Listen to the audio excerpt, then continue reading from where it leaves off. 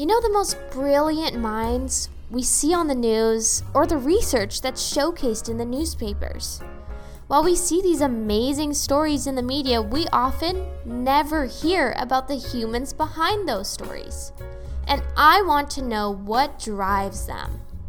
Hi, I'm Shania, your host, and on Season 2 of the Global Health Collective, I will uncover what inspires the world's leading health experts and what motivates them on a daily basis. Welcome, and let's see what we have in store.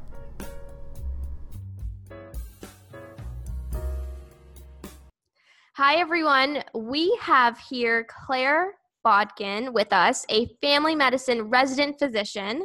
Dr. Bodkin has an interest in queer and trans health, healthcare in detention, public health, healthcare for substance users, and harm reduction, and you know what, you name it. She has an interest in absolutely everything health promotion, and we are so excited to have her here with us today. Hi, Claire. Hi, thanks so much for inviting me to come chat with you.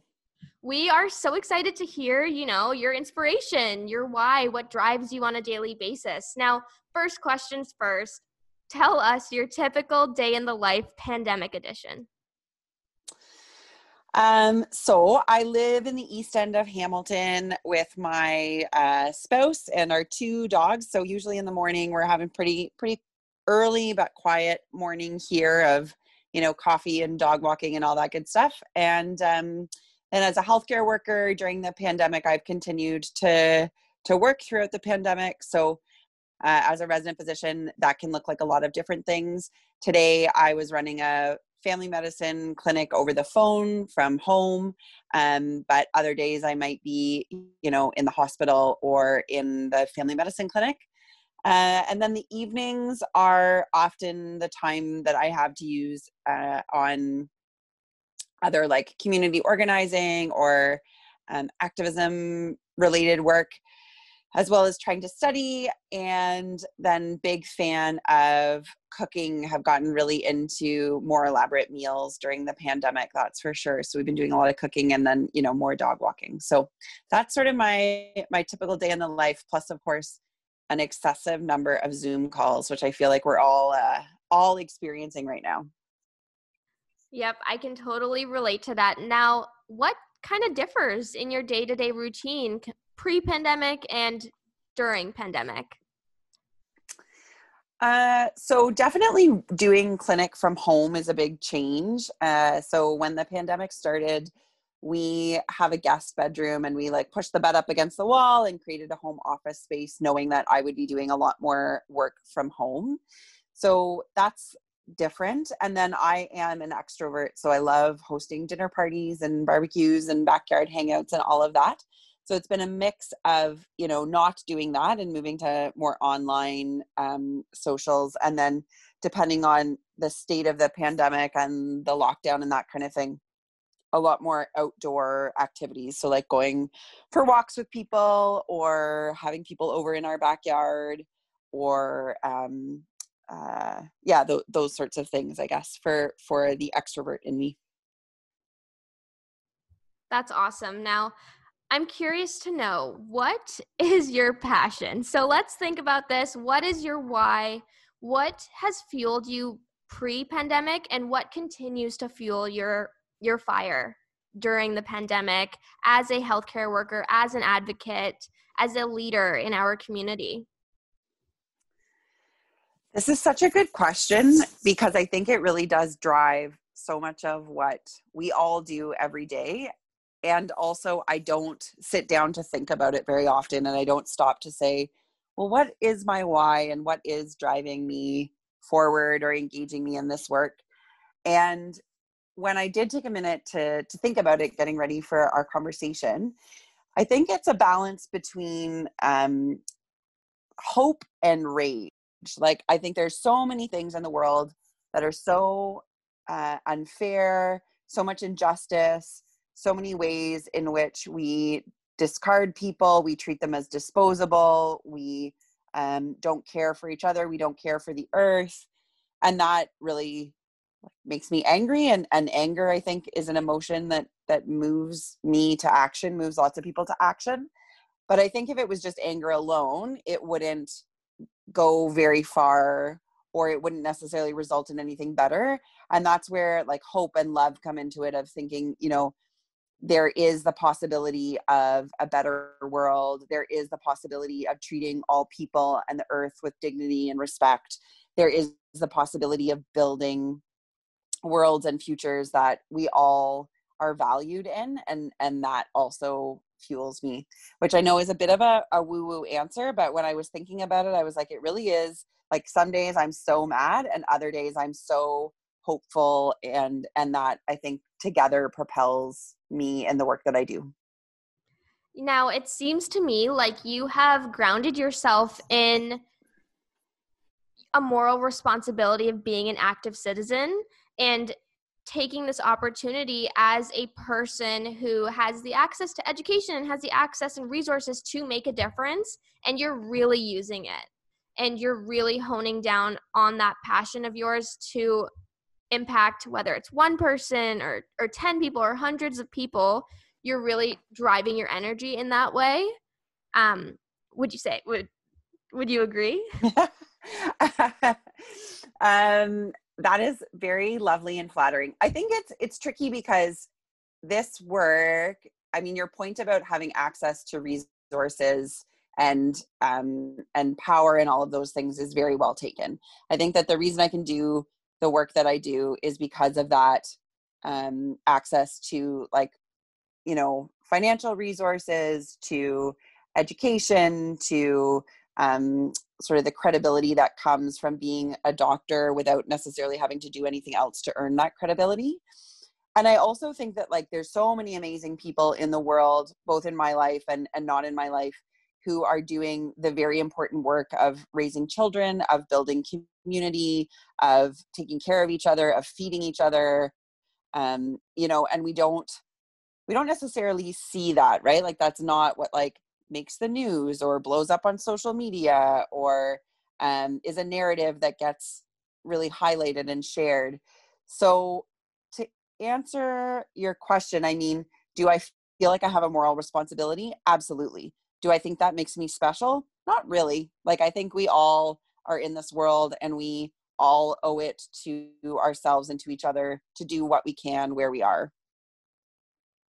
And how does your role in the community and in education relate to your work in advocacy? And what does advocacy really mean to you?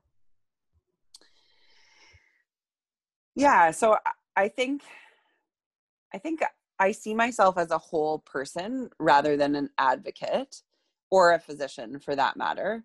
Like, I'm a family member, I'm a spouse and a sister and a daughter and a granddaughter. I'm a neighbor, I'm a friend. I have all of these different roles, and being a physician is part of that.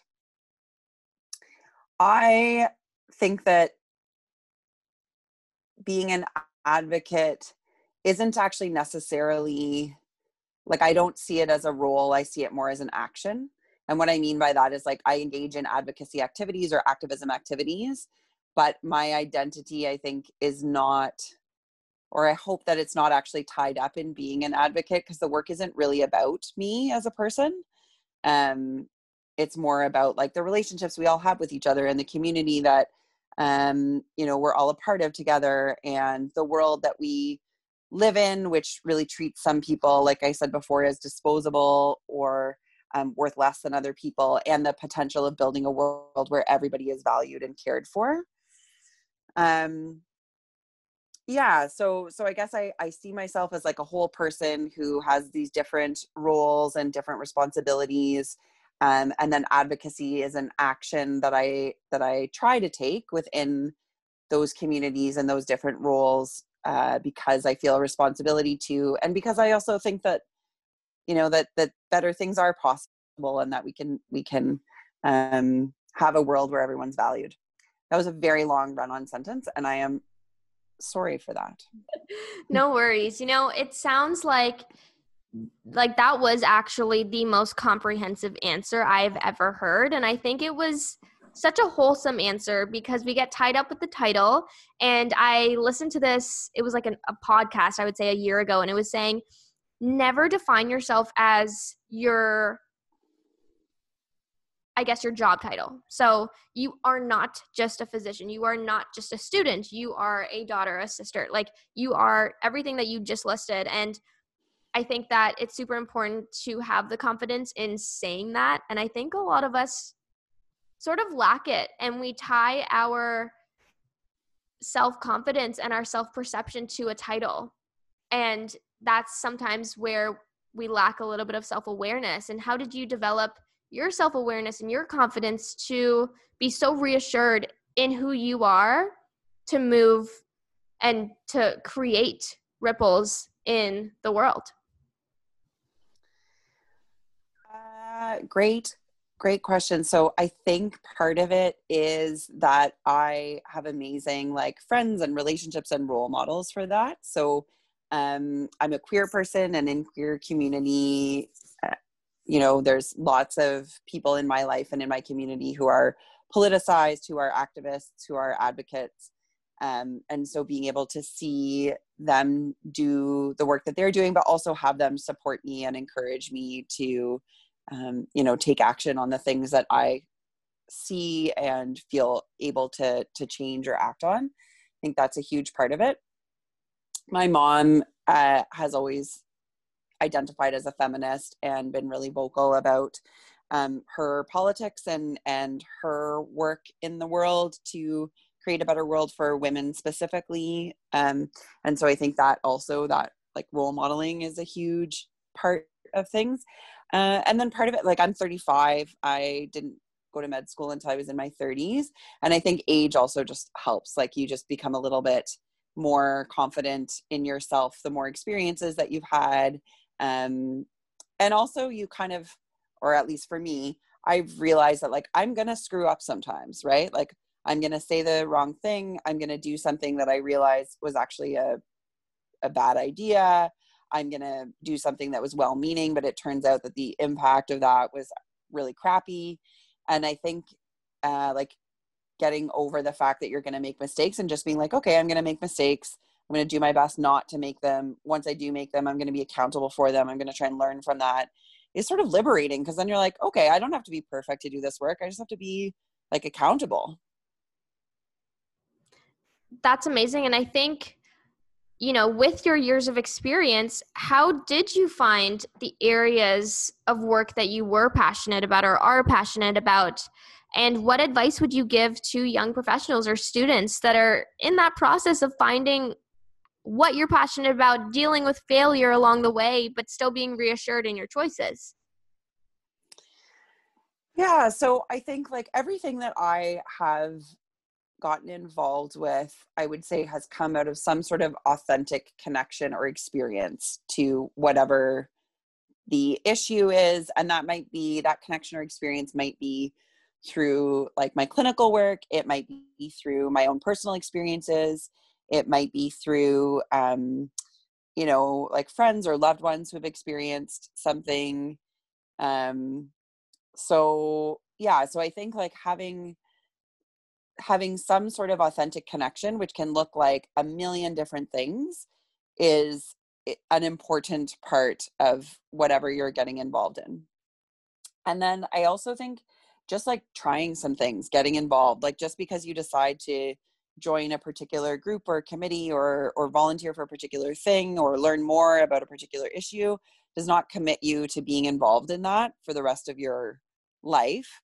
And so trying out some different things to find out not just like what you're interested in, but also how you want to participate, whether like maybe you're the person who organizes groups to like, meetings and minutes and moving projects forward, or maybe you're the person who's creative and makes art and videos and tells stories, or maybe you're the person who, shows up with a meal for a friend who's going through a really hard time. There's so many different ways to contribute to the world that I think it's good to try some different things out and see what you're like, yeah, this works for me. Or, I tried being the person who organized the meeting for the group every month, and I hated it. I don't want to do that.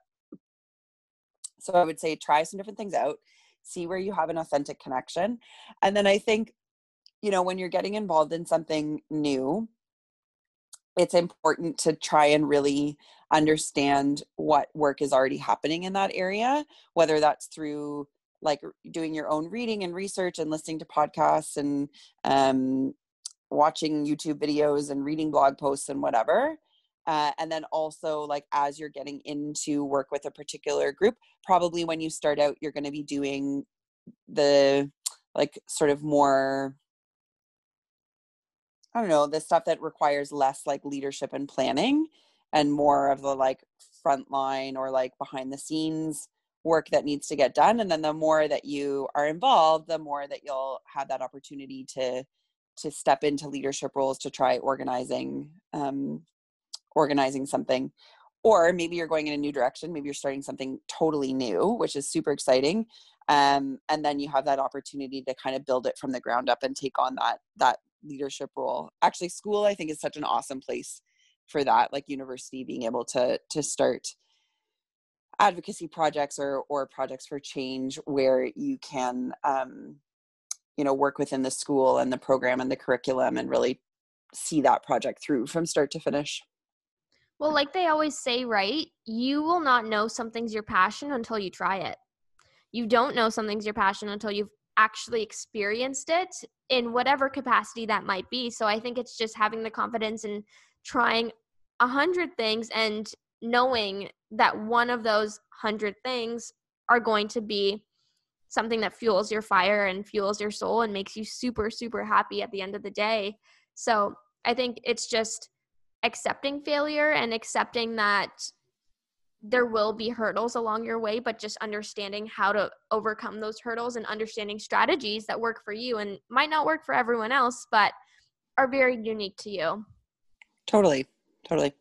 And question for you, what is your biggest challenge that you have faced and what do you learn from that? And let's think maybe pre-COVID and then one during this pandemic. Oh man, I've had lots of, no shortage of challenges. So, one of the things that really sticks out to me is I worked for a long time for the YMCA in camping. And then I got hired as the volunteer assistant director of staffing at a camp that was for queer and trans young people or young people from queer and trans families. And I had not really been particularly like politicized up until that point. And I also came from this pretty hierarchical environment where there was a manager and the manager hired all the staff and that person was the boss. And if you broke your contract, there would be consequences and not very like top down approach. And so I came to this new environment, this camp, and thought, well, I'm a camp director and I've been doing this stuff for a long time and I know what I'm doing. And, in hindsight, obviously that was not well received. People were like, you've never been here before. You've never worked on this team before. You don't understand our dynamic. You're really like missing some key pieces of like who we are and why we're here and what we believe in. But you're just like, well, I'm a camp director. Like, I know what I'm doing. And so I learned so much from that first year of being a part of that staff team about, like being quiet, listening, really seeking to understand how things existed and operated within a group of people before I, put my own spin on things or gave my own approach to changing things and that kind of thing. So, how did I get through that? I cried sometimes and there were days that were really hard, but also I had some people that I trusted that I could talk to and debrief with and who I trusted to give me like good advice about what I could do differently. And then the nice thing about summer camp is like you take a whole year off before you go back again. So I had a chance to sort of hit pause and reflect and reset a little bit. So I mean, many challenges, but that's certainly one that comes to mind. Amazing. And I think that might have shaped your, like you mentioned before, your anger sometimes that fuels your Yeah. passion. Yeah. And then post-pandemic challenges. I mean, oh my goodness, so many. I think it's really scary. Like, I find the pandemic scary. It's scary. My Nana lives in a retirement home. I worry about her. I have chronic liver and lung disease. I worry about myself and like what would happen if I got COVID. I worry about my patients and what's going to happen to them. Um, like it's a stressful time for all of us. And in terms of like biggest challenges, I mean, I think, so I've spent a lot of this year working with a group of people around the issue of people who are not able to access housing in Hamilton. And for a variety of reasons, like people who either don't want to be in shelter because, there's a higher risk of COVID transmission there, or they can't go with their partner, they can't bring their pet, or the rules are too restrictive or whatever, or who actually are banned from shelters, so don't have that option. And I think even though I've been doing community organizing for a long time, I had this like naivety at the start of the pandemic that like really we were all in it together, and like people were just gonna like understand and step up, and we were gonna do what had to be done to make sure people were housed. And that is not what has happened. And I think that like that's been very enraging and disheartening, and especially like there's apathy, but then there's some people who are like outright angry quite publicly and like nasty quite publicly about the work that I've done with my like co-organizers and community collaborators. And that's been challenging. That's been really, really hard. And getting through it, I mean, part of it is that when you keep it in perspective, and I realize like I have a house to go home to every night and a bed to sleep in and enough food to eat, like that really helps to keep it in perspective. But then also the people that I organize with are amazing, and we support each other, and we, if somebody needs a boost, we go for a walk. If somebody needs to vent, we can call and vent. Like there's a lot of support built into that as well. And I feel so fortunate to have a home that is, not just that I can go to, but that is safe. I'm in a relationship that is like safe and loving and supportive. And that's just not everybody's reality right now. I can 100% relate to that. I launched a charity with my sister during this pandemic. It's called the Canadian Courage Project, and we support homeless youth and specifically those with animals. And it's because we had no idea that the rate of a individual having housing is so much lower when they own an animal companion. And we rather promote ownership rather than take that animal companion away from them, because that's the only support that they have. And so I relate to you on the anger level. Yeah, totally. Because,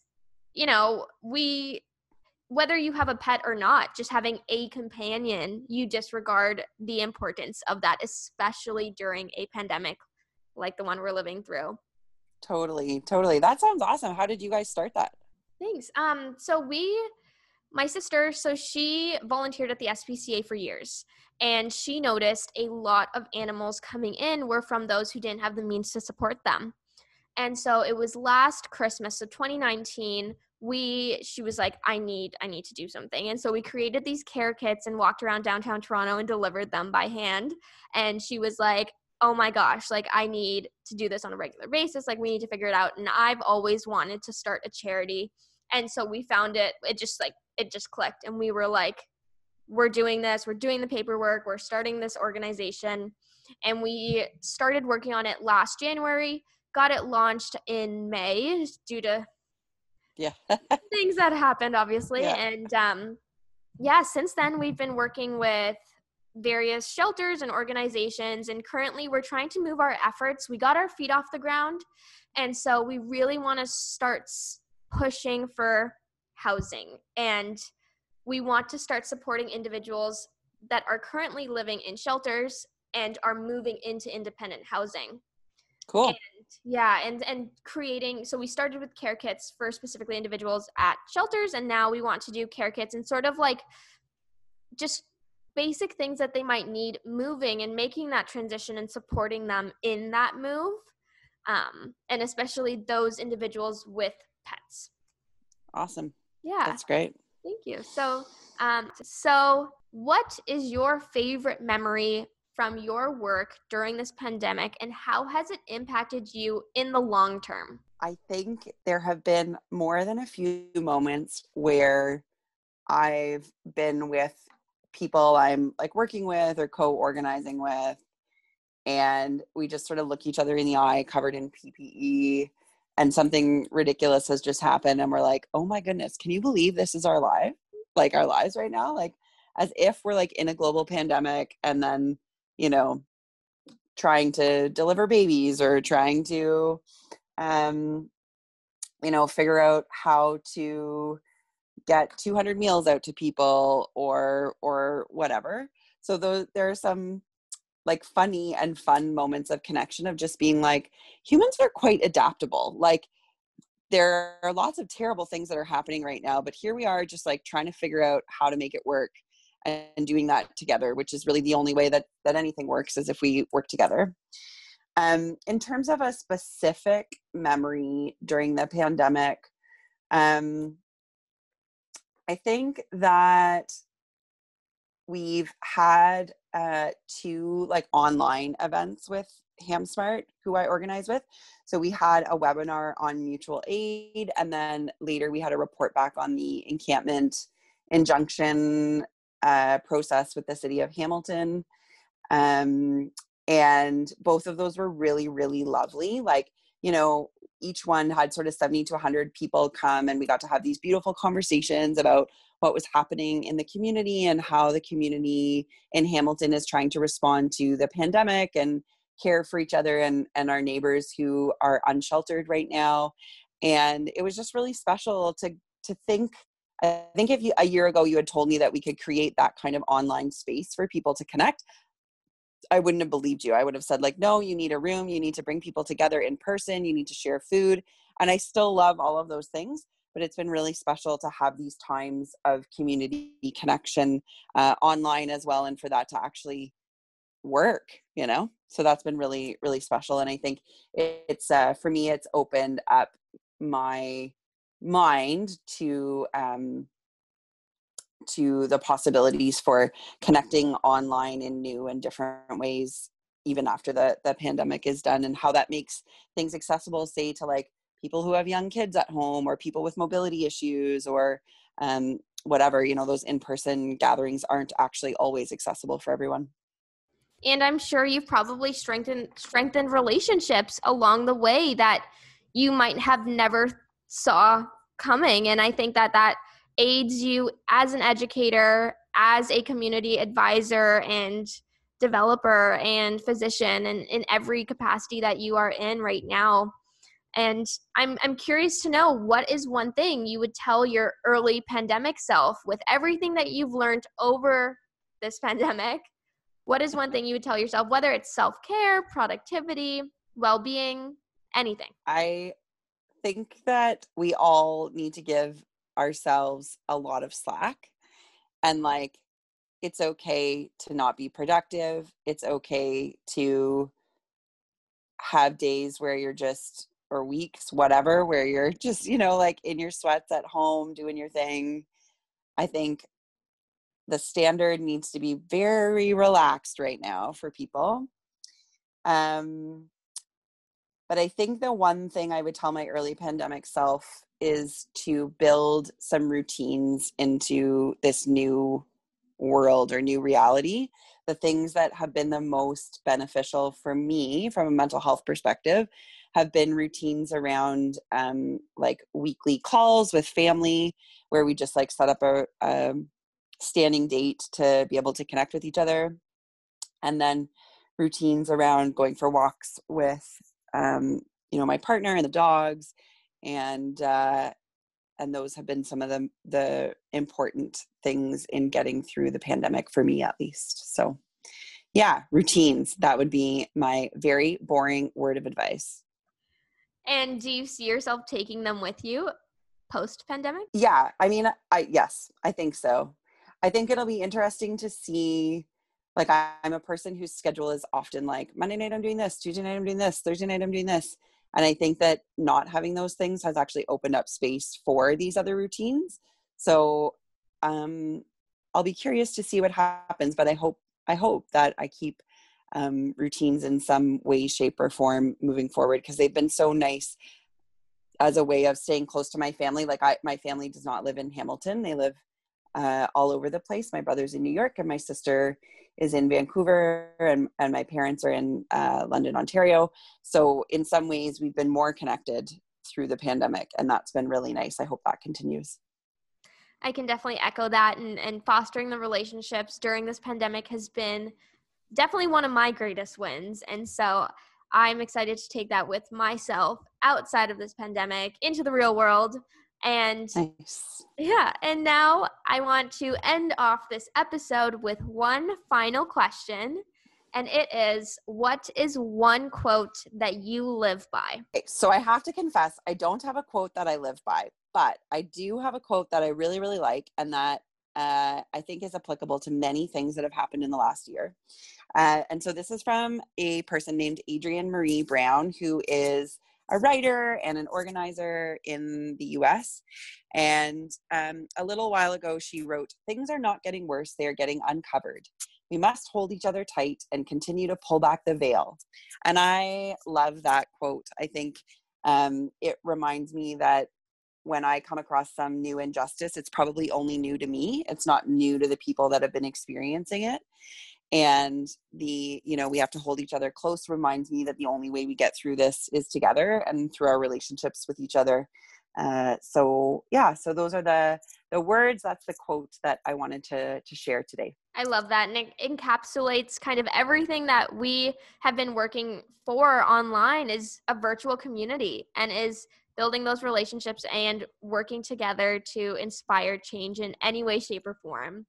So thank you so much, Dr. Bodkin, Claire, and thank you for offering us your inspiration and your motivation to really just uncover what it is you want to do and be bold in your community. Totally. Yeah. Well, thanks so much for having me on, and I'm excited for everyone listening. I think the thing I would say is just like, try the thing, do the thing, and then have good people around you who can support you when things don't go as planned or when you mess up or whatever, because that's going to happen too.